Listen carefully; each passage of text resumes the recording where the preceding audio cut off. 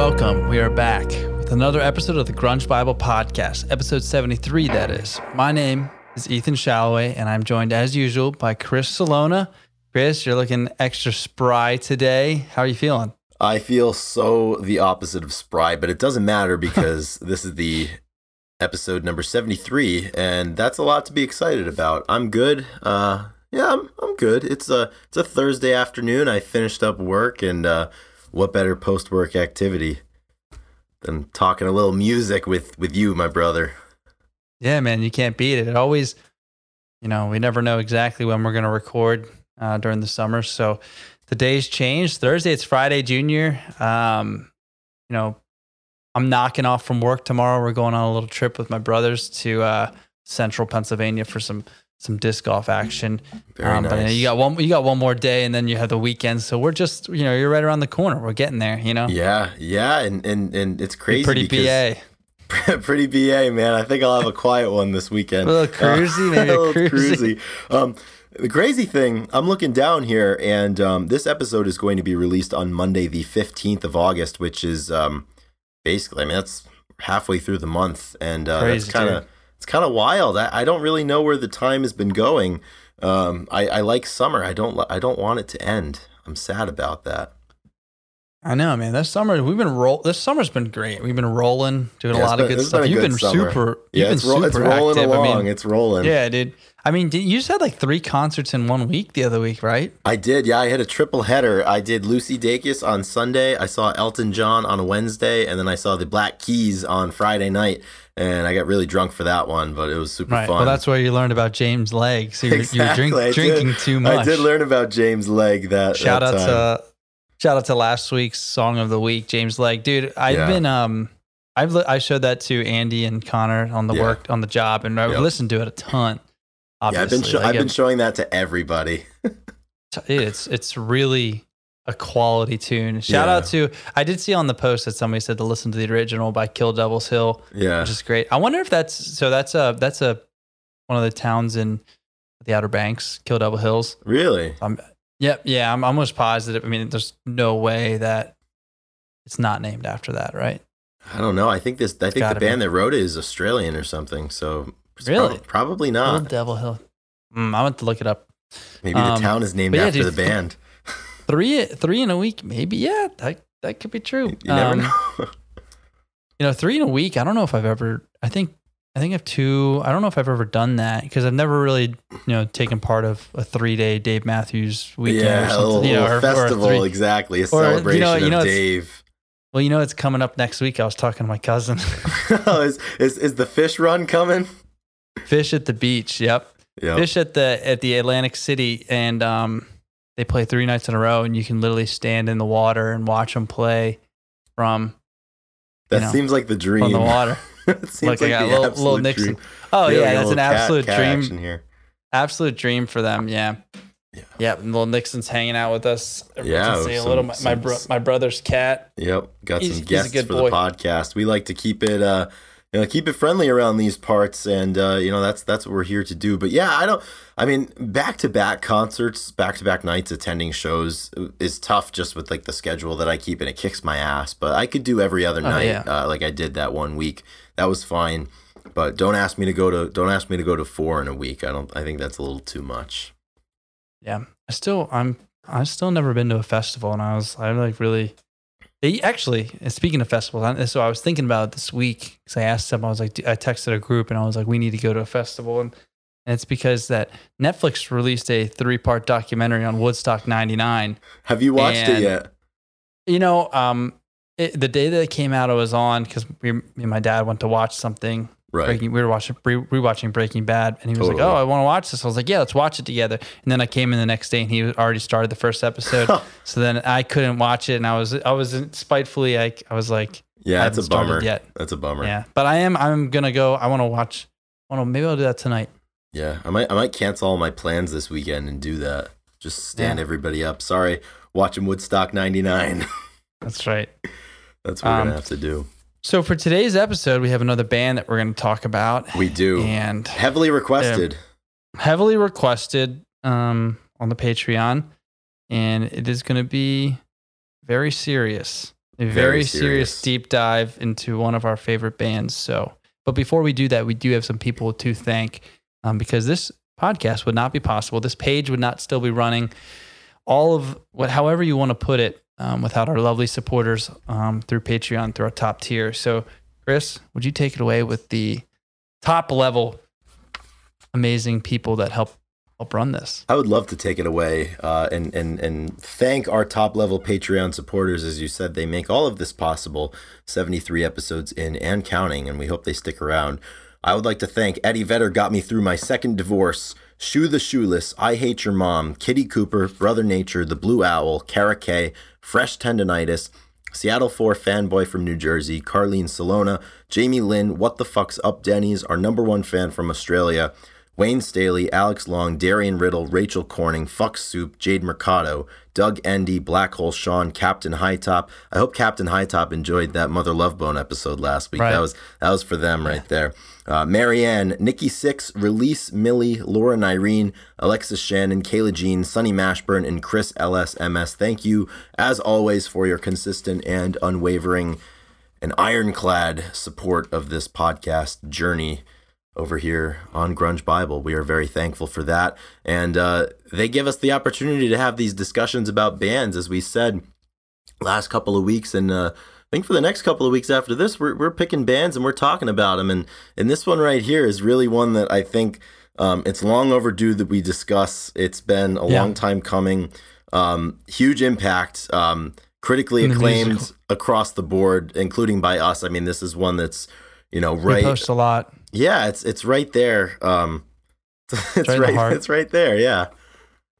Yeah, this band is full of iconic members that changed. They all changed the the environment that their instrument was perceived. The guitarist, Hall of Fame. Singer, sung like no one else. I mean, just incredible lineup, a lineup of musicians and just stage presence that will just knock the socks off and just.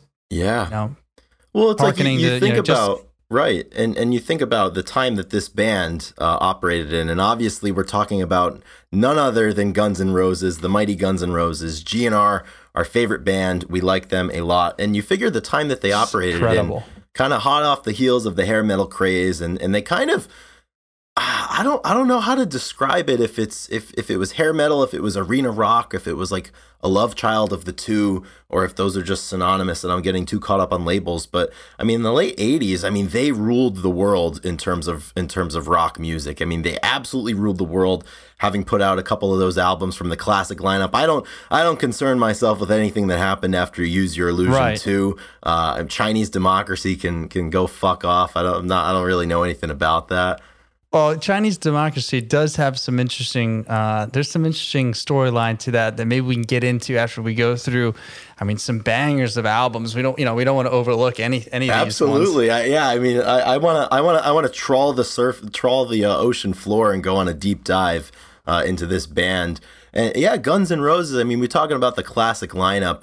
I think all of these individuals are very, very distinct in the sense that I think you can hear them certainly sing and certainly play their instruments, and you kind of know who they are. I mean, you hear Axl Rose, you know who that is. You hear or you see endearing. Slash, you know who that is. Same thing with Duff McKagan on the bass guitar. Right. Izzy Stradlin as well. I mean, just an absolute machine on the guitar. And then the drumming tandem from the classic era of Steven Adler and Matt Sorum on the drums. Really, really distinct and really. I've heard them. Talked about in the same breath as Neil Peart and Bonham. Yeah, it's right up there with Neil Peart. Exactly. I mean, they're writing the book on drumming here. Yeah, some of the best solos you'll ever hear. Yeah, certainly. I mean, and you talk about, obviously, I think any Guns N' Roses conversation starts with Axl Rose. His flamboyance and his distinctiveness as a front person, and how very sensitive he was, and how very eloquent he was as a songwriter. He was in touch with, the, how do I want to say it? The purest form of the human experience, almost. Yeah. He was just so in touch with the crowd, and he always had them on his mind. Just extremely respectful. And the thing about this band too, to the music and everybody, right? and it was such a respect thing because I think if there's one thing about this band, I mean, on and off the stage, they carry themselves with such respect and such discipline and dignity. I mean, like I hope just maybe someday own a business, or the way we run this business, it's out of, it's built off of merit. And when we're looking at people to look to, Guns N' Roses, Yeah, they're holding the candle they're the model at the front. The model child, the beacon model of light. Yeah, I mean, just incredible decision making throughout the years. 100%. And certainly that decision making, I think, also includes the music that they put out, I would say, from 87 to 91. So they had a 4-album run during their classic era. 1987's Appetite for Destruction, which took the world by storm back then. It's crazy how many people we talk to who are maybe, I'd say, about 15, 20 years older than us, that this was the record for them in high school. Like they were kind of metalheads a little bit. They weren't really into the whole hair metal thing. And this was obviously a few years before grunge or before any of the Seattle bands went mainstream. I feel like there's a pipeline of kids who found Van Halen from their older brothers or something in the early 80s. And then once they got to high school or whatnot, they claimed Guns N' Roses as their own. And that record for them was Appetite for Destruction. I mean, following that up a year later with GNR Lies, and then taking a couple of years off, and then hammering a double release on September 17th, 1991, 1 week before Nevermind, Use Your Illusions 1 and 2. I mean, talk about a masterclass right there. I mean, that classic lineup, they were only releasing music there from 87 to 91, but I mean, just shot after shot after shot after shot of excellence. And it's one of those things. And you're talking about Appetite for Destruction. I mean, what a first album, very first song, Welcome to the Jungle. That's the first, introduction to the great GNR that we know. And then obviously it has all the hits on there. You got Paradise City and you got Sweet Child of Mine. Mr. Brownstone even too, if you want to go one layer under the surface. Right. It's kind of crazy too, because this album is over 30 years old at this point. It's 35 years old this year. There's a few songs on here that will never die. Like, people will always know Welcome to the Jungle. That will always be played at sporting events, for example. Sweet Child of Mine will always be on classic rock radio. Paradise City, I mean, that one tugged at my heartstrings the first time I ever heard it. And I have a really good story related to Paradise City, actually, that I would love to share. Nice. I would love to hear it. Does it happen to run parallel with the first time that you heard Guns N' Roses by chance? No, it doesn't. So this was was later in high school. I think I was a junior or a senior, and I was already well baptized into classic rock radio. So I knew all the hits from GNR, obviously. I originally had thought, for example, that Live and Let Die and Knockin' on Heaven's Door were GNR songs, and that they weren't Paul McCartney songs and Bob Dylan songs, for example. So, I was well down the road and had opened my heart to Guns N' Roses and opened my heart to the words of Axl Rose. And during this English class when I was in high school, I think it was my junior year, it was an AP class. So we took the AP exam in May, and we still had another month of school. And basically the class was over for us. There was no final because the AP exam was the final. And we were doing like a little poetry unit, and our English teacher, Mr. Clark, lovely human, he opened up class to us one day, and he said, he prompted us, he's like, next time we come in next week, I want you guys to bring in some poetry that affects you and that you feel deeply. And one of my really, really good friends, who to this day we laugh whenever we think about this, he comes in the next week and he gets up, he's like, hey, I have a poem to read that's from the pen of a 20th century artist here. Awesome. And he gets up. Where this is going. He gets up and he starts, and he's like, take me down to the Paradise City where the grass is green and the girls are. And then our teacher, Mr. Clark, cut him off, told him to get out of class. He kicked him out of class. He ejected him from the class. It was amazing. It was from the pen of Axl Rose. So he didn't get to finish the. He did not. He didn't even get to the chorus. He didn't get to say, "Won't you please take me home?" Dang. The fire was extinguished. Man, Mr. Clark, what gives? I know, right? I just don't understand. I guess he's not I mean, I get maybe he doesn't like, maybe he doesn't like GNR. Maybe he doesn't like Guns N' Roses, and I can't understand. I don't know how that's coming from us. I mean, they deserve their due and then some. Right. I mean, I don't understand. Yeah, it just doesn't compute. Yeah.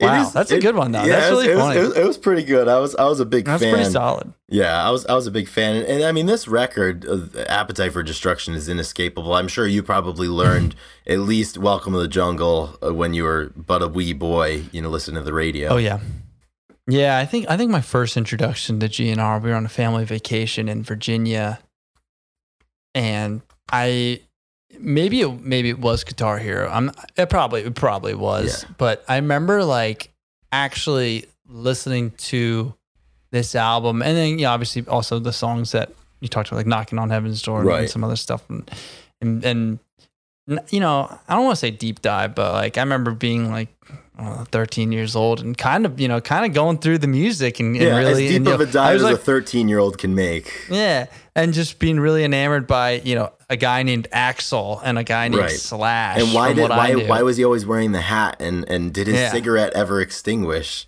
No, it never. Yeah, exactly. One long cigarette. That's it. I don't know how he did it. I don't either. But no, I kind of remember that for some reason. It was one of the few things that stick out from. Like I don't even remember like. I remember a indoor water park, like sharing a bed with my brother and GNR, yeah. Wild. It's so funny though, because I remember when I was a kid, growing up here in New England and being a sports fan, the Celtics had started to get good once again when they acquired Kevin Garnett and Ray Allen, and they used "Welcome to the Jungle," I believe, as a part of like the entering the court part before the game, when they were getting the crowd hype. And at the time when I was maybe 10 or 11, you could not convince me that there was a harder song that existed than "Welcome to the Jungle." I mean, absolute bonkers. Yeah, I immediately went to my gateway computer, my family's gateway computer, and tried to download it onto my iPod Nano, and I was ripping that sucker. And that was obviously a segue into some of the other songs. I mean, you couldn't convince me there was a harder song than "Welcome to the Jungle." You couldn't convince me that there was a better ballad than "Patience." November Rain. Knocking on Heaven's Door. November Rain. November Rain was that ballad for me. Civil War. Oh yeah. I mean, Patience always got me really deep. Yeah. There's a really good version of Patience. I believe it's from the 1989 VMAs. Yeah, and it's super, super good. The slow stuff, Patience. Yesterday's is another favorite of mine from Use Your Illusion 2. Yesterday's got nothing for me. Time just fades the pages in my book of memories. I mean, this is coming right from one of the more heartfelt writers and humanitarians of the era, Axl Rose. Yeah, you can't leave that part out. Yeah, either. I mean, everybody focuses on the music. Exactly. Go hand in hand. Yeah, I mean, just people they were always reaching to use their stuff in movies or sporting events, like you said. Brothers with "Sweet Child." That's exactly what I was going to bring up. That's my favorite rendition. That baptized the whole generation into Guns N' Roses. Yeah, it really did. It just brought a whole new light to it. Between that and, like I said, obviously Guitar Hero. I did look. So this is segue into talking more about Guitar Hero, because we love talking about. For us, Guns N' Roses goes hand in hand with Guitar Hero 3: Legends of Rock. It really does. I looked up some of the songs on Guitar Hero, and so I will play a game. I'll read a band and see if you can guess what song from Guitar Hero is on it. This will be kind of tough. This is going to be really tough. So Guns N' Roses, I'll give you that one first. Was it "Welcome to the Jungle"? It was "Sweet Child of Mine." Okay, of course. That's fair. Yeah. Well, there's a bunch of them, but I was going to say, all right. So Alice in Chains. Do you know what song they put on for them? Oh God, what did they pick? Judging by the way you asked that question, it has to be something strange. Was it like "We Die Young" or something? No, that'd be a good one. It was "Them Bones." Okay. And so I kind of went through the list, and I was kind of like, I was pretty proud of Guitar Hero. They didn't pick the hits. Yeah, they didn't get the low hanging fruit. Except with Foghat, they picked "Slow Ride." That was it. Well, I mean, that's all you got with Foghat. That's like going. Yeah, exactly. I imagine we've talked about that. We've talked about that before. Yeah. Guess what? I mean, Rage Against the Machine. You could probably There was a few Killing in the iterations. Name of? Killing in the Name of was the. I think this is Guitar Hero too, but they had Primus. Bulls on Parade on there too. Bulls on Parade was definitely on there. Yeah. Yeah. Nirvana. Do you know? Oh, probably Come As You Are, maybe, right? It was a heart-shaped box. Oh, okay. I'm pretty sure this is Guitar Hero 2. I think that was the one that now I'm getting mixed up, but yeah. Guess what Pearl Jam song was on there? Because they did have one. Was it Jeremy? This one's no. This one's a little bit more obscure. It had to have been something strange, not like that obscure, Spin the Black Circle or something. That'd be crazy. It was Life Wasted. Really? Oh, I'm sure because that album came out in 2006 and it was the Guitar Hero had come out around that time, so I'm sure that had to have been part of the reason, because I don't think that would get picked up anywhere. Right. Good song. I mean, we love the Avocado album, but STP. Was it Sex Type Thing? No. It was Tripping on a Hole in a Paper Heart. Paper Heart. Okay. Tiny Music. That's pretty good right there. Jane's Addiction. They had Stop on there. The Foo Fighters. They had Monkey Wrench. They had a lot of good stuff from Primus. They had John the Fisherman. Absolutely. That might be my favorite Primus song, to be honest. Oh, 100%. And then of course they had Buckethead on there. They had Jordan, which if you guys didn't know, Buckethead is basically like a poor man's Slash. Like they look the same. They look the same. They play the same. Buckethead was in Guns N' Roses. and Buckethead had a stint with Guns. He had, I think I read something about Buckethead, and he has like 340 album. Like he's been on like something like that. Yeah, he's played on everybody's record. Yeah. So he's a big deal. But he was in Guns N' Roses for like 4 years, was it? Yeah, I think 2000 to 2004 or something. It's wild. That's crazy. Good old Buckethead. Yeah, dude, he's the man. He doesn't. I don't think he speaks. I don't think he has any like his original. He's got a bucket on his head. It's kind of probably hard. No one knows what he looks like. Projecting your voice a little bit. It's going to be some physical barriers there with a bucket on top of your head. But I mean, that's. I think my top three. Yeah, I think my top three Guns N' Roses songs. Let's hear it. I do love November Rain. Really? It's like a 9-minute song. It's pretty. It's like a big ballad, and I feel like with these bands, I like the slower stuff. I like Patience. It's in my top three. Yeah, Patience fucks. It's good. yeah.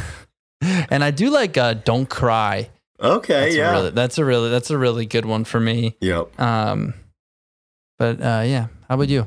I don't know. It's really interesting because there's a lot of firsts that I had with this band. Like I'm thinking about Mr. Brownstone, and that might be the first song that I like explicitly knew was about drug use, for example. I remember discovering, I was like, holy shit, I'm listening to a song about drugs. And I remember that. I think my top three, definitely Patience has to be in there. What else is in there for me? Used to Love Her from GNR Lies. That song, That song's a bop. I used to love her, but I had to kill her. I mean, I guess maybe sometimes. Yeah. And then I think for me, I think Yesterdays might be in there too. Yeah. I don't know. There's a lot of songs like Paradise City is up there too, but like there's some commonalities between some of my favorite songs. I mean, Patience, Paradise City, Yesterdays, they have a lot of clean guitar at the beginning before it kind of builds in. Like I'm thinking about the opening riff to Paradise City and how iconic that is before the drums come in, and it just sounds like just big arena rock and it's just big. I remember like incessantly watching the Paradise City music video on my little iPod Touch when I was like 12 or 13, when I finally got one of those, just watching that over and over again. And I remember I was like, wow, like this is the coolest band in the world, Guns N' Roses. Like this is the music that I like. And it still is. I mean, nothing's changed about my opinions towards this band. I discovered them on 94 HJY sometime in my past, and I still hold them in the highest of regard that I can possibly hold them. Yeah. I mean, they're still out there playing. Yeah, the big reunion. This is what we were talking about a couple of weeks ago. Yeah. If everyone's still alive, they'll always come back. There'll always be a reunion. Yep. And they're playing in South America, then they go to Asia, and then Australia. Yeah. And I looked up the tickets, and there is a VIP Paradise City package for $650. $650. The lowest price you're going to find. I'm not sure. I didn't look it up. But it's the Paradise City. There's also Welcome to the Jungle package. Oh, fuck that. There's a Paradise City. I don't want to go to the jungle. I want to go to Paradise City. I want Paradise City. It's like $200, $210 for the floor. Then the cheapest tickets are like $130. So that's highway robbery if we're talking. Oh, absolutely. Big arena and the bleeds up there. Well, it's interesting. So they got back together. Now it must have been 5 years ago or something, because I think I was in college. And if I remember correctly, the first tour that they did in the United States was received pretty well, and it did really good numbers in terms of attendance and obviously revenue at that point. But that's like one of those things, if all of the band members are alive and are capable of playing music, and you were in an iconic band 30 years ago, how silly would it be to not just reconvene and make a boatload of money for like 20 nights of work one summer, and you just go off and not work for several years? I mean, that's why, the Gallagher brothers hate each other so much, but if Oasis ever got back together or did something, I figured that would be met with similar acclaim. That would be crazy. Yeah, that'd be absolutely Oasis crazy. Came back. Yeah, it's something that they will forever take part in and tap into. So I think I want to talk a little bit about Chinese Democracy real quick. Yeah, please do, because I know nothing about this. Well, so it was planned. I know nothing about this album. It was set and planned to release in 1999. Okay. And what's the delay? Well, it took until 2008 till it was actually released. Right. Which is like 9 years. Yeah. And Geffen Records, they dropped him in 2004, dropped the funding. And Axl was he wanted to produce it. So I think it was him, and they dropped their normal producer. I think his name is Mike Sink. But guess how much money they spent on this album? Oh God. To produce. How much did they spend? And maybe the numbers are maybe it's not that big of a number, but I think it said the biggest it ever in history. It was $13 million on this record to produce it. Wow. That seems like a high amount of money to spend on a record. Yeah, like I said, I don't know if it was the highest at that point, but I don't think that an album should cost $13 million. That seems like a lot of money. And it took almost 10 years. They missed they wanted to release it in 2007. Yeah. And then it took a whole extra year. It took 9 years. It just was so drawn out. Well, it's wild too, because if they want to release it in 99, the band blew up, and then most of Guns N' Roses went and did the Velvet Revolver thing, and then they circled back around and released this sucker during that or after that. Could you imagine dumping $13 million into an album that no one could commit to, basically, or something? I don't know.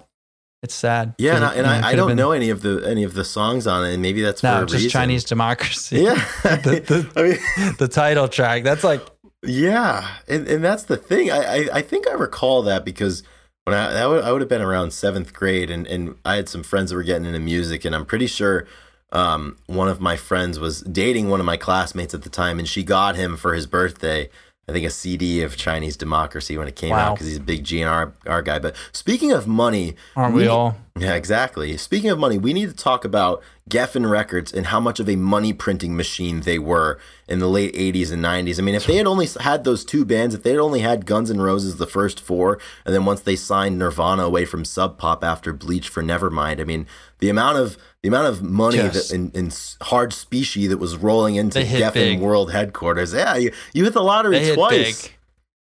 Yeah. That's unbelievable to me. That really, some massive acts. Yeah. Well, and this kind of speaks to the gravity of the grunge movement in the sense that Guns N' Roses was at the top of the world, I would say, in terms of rock stardom, universe, and notoriety. Yeah. And I mean, they released Use Your Illusion 1 and 2. And like I said, it was 1 week before Nevermind. I mean, that historic run of September 1991, where you have Badmotorfinger and Nevermind, and then you had Pearl Jam releasing 10 in August of 1991.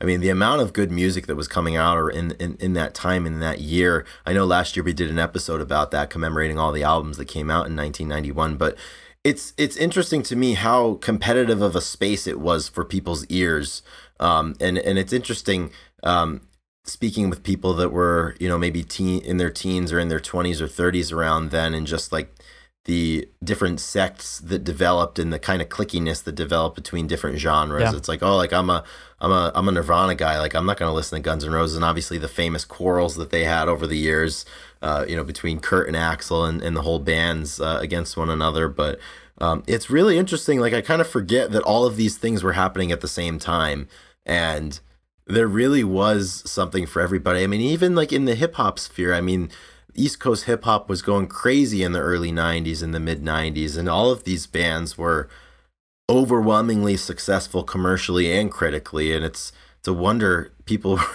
were able to keep track of everything and listen to it and give it its due. It's a pretty incredible landscape for music. That 5 years or whatever it was. Yeah. And then the 90s had the best music. I think it did. And end of the 80s and I feel like the whole 90s were just some incredible stuff. Live music is good today, but it sounds like, I mean, just the way that it was, I mean, we talk about it a lot, just the way that social media and the internet and the way people access music, just how different it was and how valuable it was to people to go to live shows, and how people were, it was passion. Right. You know, it was a lot of passion for the listener. If you wanted to see it, you had to be there. You had to be there. You had to be there. You had to wait for the MTV special for your favorite big bands that were because you're not going to get this pro soundboard, pro recording video. No, it's not like it is now. I mean, people aren't dumping off 200 hours of Phish soundboard audio to their buddies. Not 200 hours. Back in 1990. 256 shows, Chris. Oh my God. Each show is about 4 1,000 hours. So it's like 128 gigabytes worth of soundboard audio. That's half of my laptop's memory right there. I should just automatically dedicate it to Phish. You know what he said? You know what he said when he gave it to me? He said, "If you want more, let me know." We're only scratching the surface here. I'm like, Chad, I don't know what that means. Yeah. I don't know what any of this is, and I'm fucking scared. That's exactly what that is.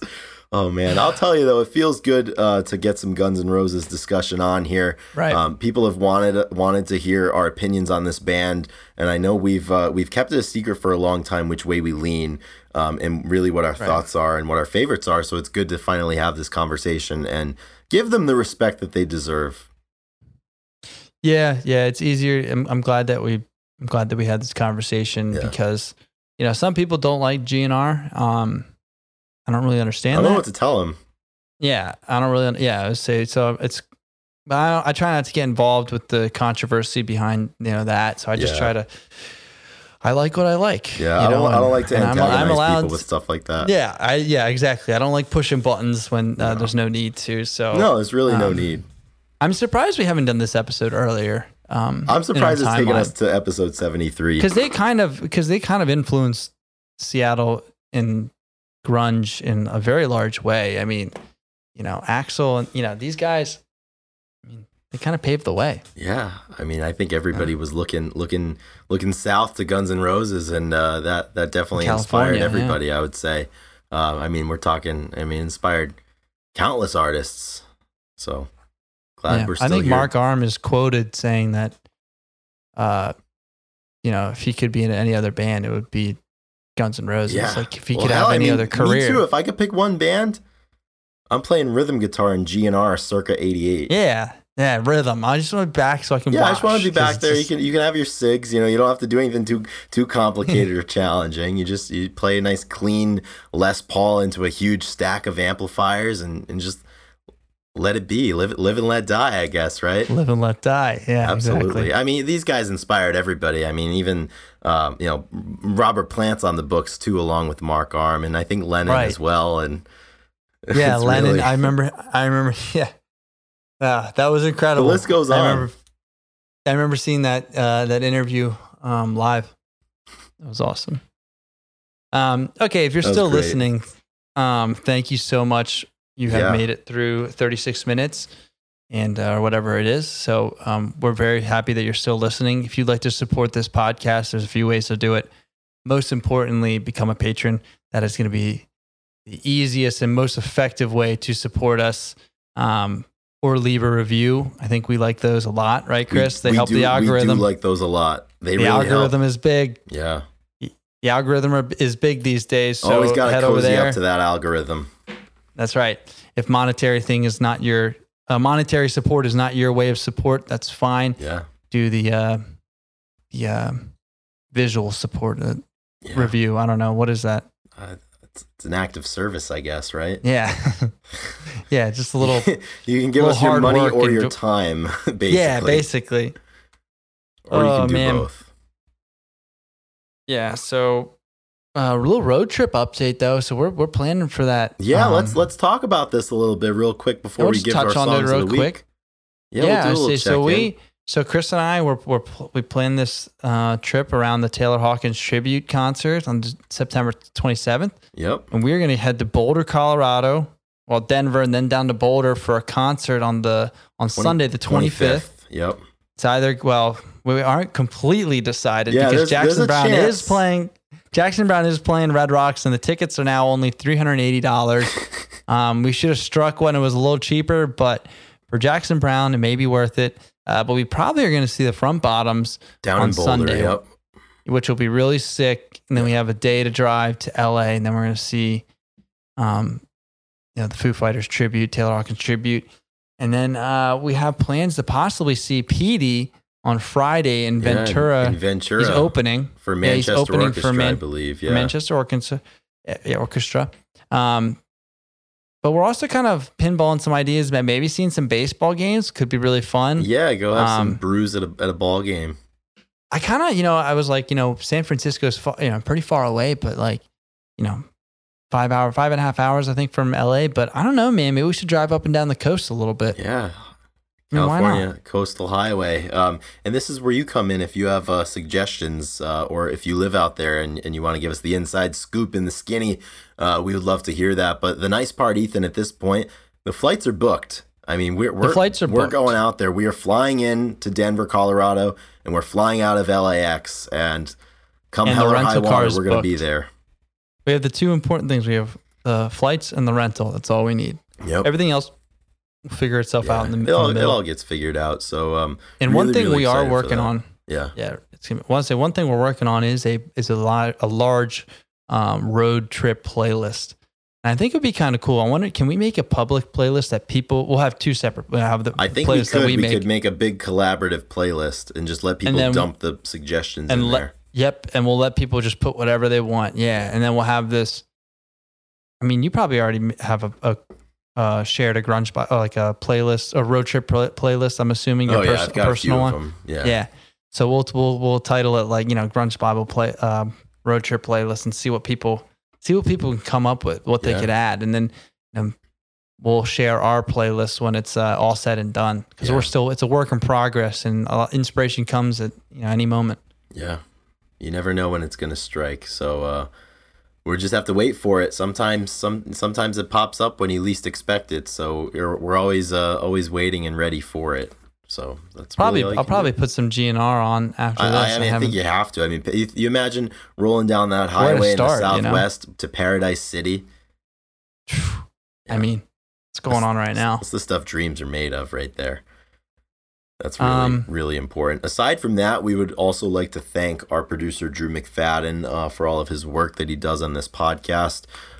We appreciate his efforts and his ability to kind of just handle the ups and downs. Sometimes we're good, sometimes we're bad, sometimes we're in the middle, but Drew's always good. He's batting 1,000 with 100 home runs, and that's what we can all aspire to. That's exactly right. You're so kind to Drew. You have to Chris, be. I mean, I'm just trying to follow Axl Rose. That's right. Yeah, I know. Very kind. He led the way. Yeah. Yeah, Drew is the man. I love that guy. Songs of the week. Should we get into it? Songs of the week. I think we should. So have you been listening to a lot of music this past week, Chris? Oh, I've been listening to a lot of music. Yeah. Have you? Yeah, it's been a pretty good music week. I feel like, I've been listening on the job. I've been listening to a lot of stuff I had saved to save some batteries. So I'm doing your homework. Going to the downloaded stuff. But I did hear a really cool song on the radio that it's not a new song, I don't think. But it was super reggae, had me hooked right away, like had the reggae hook. Yep. And it happened to be by No Doubt. And No Doubt and Lady Saw, and the song is called Underneath It All. And just incredible, just good reggae, good hook, and just such a summer vibe, and just had me really going. I had to pull out my phone and put the Shazam on. Oh yeah. I'm not ashamed to pull out the Shazam. I'm not ashamed of that. No, me neither. So yeah, Underneath It All by No Doubt that's good. Really solid. So it's an easy pick for me. What about you, Chris? So for the last week, I've basically been listening to one band and one band only, and that is Guns N' Roses. Guns N' Roses. I mean, always. I mean, I say my prayers to Guns N' Roses, every night and twice on Sunday. Actually, this week I've been listening to a band by the name of the Brian Jonestown Massacre. Right. And one of my buddies, actually, my same friend who turned me on to James Legg, about a year ago, turned me on to these guys, and my song of the week is going to be from them, and it's called Whoever You Are. And I don't know how to describe this band. They're kind of like experimental shoegaze rock. I mean, all those kind of like buzzwords that people love to throw around about music that kind of sounds atmospheric and challenges you a little bit, but it's a lot more diverse than that. It's a lot more challenging than that. And they have so much music that it's so overwhelming, and they have way too many albums that I'm even afraid just to go album by album, because I know it's going to take me a long time. So I've just What year are they from? So they started in the 90s, and they're still going now. So I'd imagine they're probably, a lot of the band is probably in their early 50s, I would say. But I mean, their first album, I believe, came out in 95.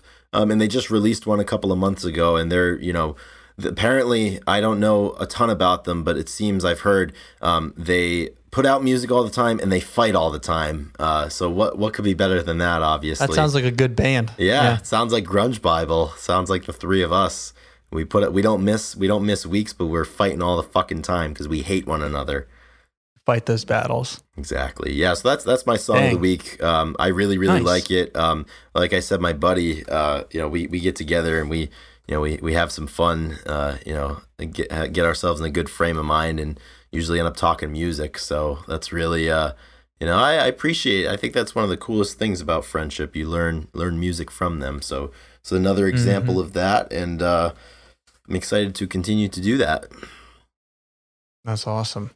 Yeah, that's a good one. I'm excited to listen to a little bit more of them, because you sent me a few songs of that and saw you post them stuff. So yeah.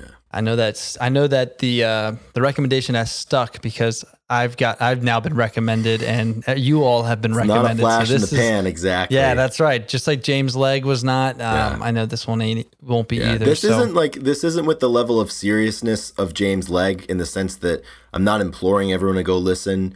Like we both did with James Legg, but both of these are good. I'm gonna listen to your song every single time. As soon as we get off, I go and listen to your song. So I'm gonna continue to do that. On a sadder note, a more somber note, you just sent this to me, but Weezer has canceled their tour because of low ticket sales. They were doing a Broadway tour or show, and they canceled it. Not enough people bought tickets. So my question, Ethan, now that we've seen this, how many tickets do you think it would take for us to purchase for them to put it back on? Oh, this is a great question. I guess a better question is, will they play if it's empty? Clearly not. They canceled the shows.